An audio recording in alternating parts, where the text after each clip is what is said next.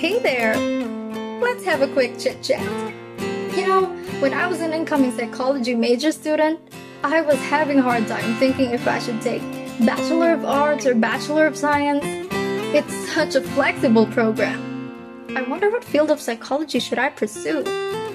Here in Active Minds, I'll be talking to some psychology professors, professionals, and even some students from various academies about interesting topics in psychology, or anything related to mental health. We can talk about the best tips in taking the board exam, or the most effective ways in reviewing. How about mental health and battling the stigma surrounding our society? Sounds exciting? Stay tuned on the first ever podcast of NU Fairview Psychology Society as we open the discourse and share knowledge. This is Phoebe Santos, and you're listening to Active Minds.